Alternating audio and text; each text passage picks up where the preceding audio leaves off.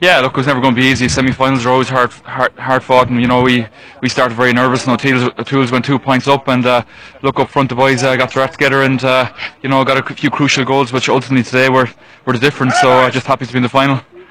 Talk to me about what was said at half time, because you created chances, but maybe you didn't execute them the way you would like. Yeah, we definitely had chances, and we never took them. And probably in the first half, I think they'd got 7 scores. I think 5 from frees and 2 from play. So we had to tighten up on our discipline. But look, we kept calm. The message was to keep our discipline, keep our structure, and work to the game plan. And the second half, I think the likes of our forwards, it loosened up a bit more. And we got a few more scores to finish off the game. You won a lot of dirty ball in that second half. Was that the difference? Yeah, it was. Well, look, O'Toole's are going to bring a game plan. Going to bring high work rate, and we have to match that. So, that was one of our key objectives, was to really win the rucks and use the ball intelligently. And that's the second half. We feel that we did that well, and play the ball to the man in a better position. That's what we're looking to do the whole time.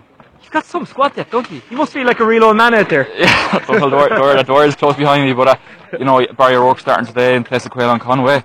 You've Alex Constantine coming in, Lorcan McMullen, Damien Kelly back from injury. Rob O'Loughlin coming on, and Mark McCallion on the sideline not getting a game. County 21. So look, that's the calibre of players we have, and it is a squad game after all. We use 4 or 5 players today, and that's what it's going to take to win a county final.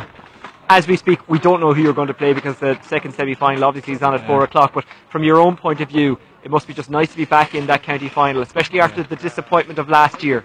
Yeah, last year, in that quarter-final against Jews, we felt we let ourselves down badly, didn't play to our potential, and it's nice now to win a semi-final, get back to where we were in 2014, and sit back and enjoy this game, and that's who we have in the final.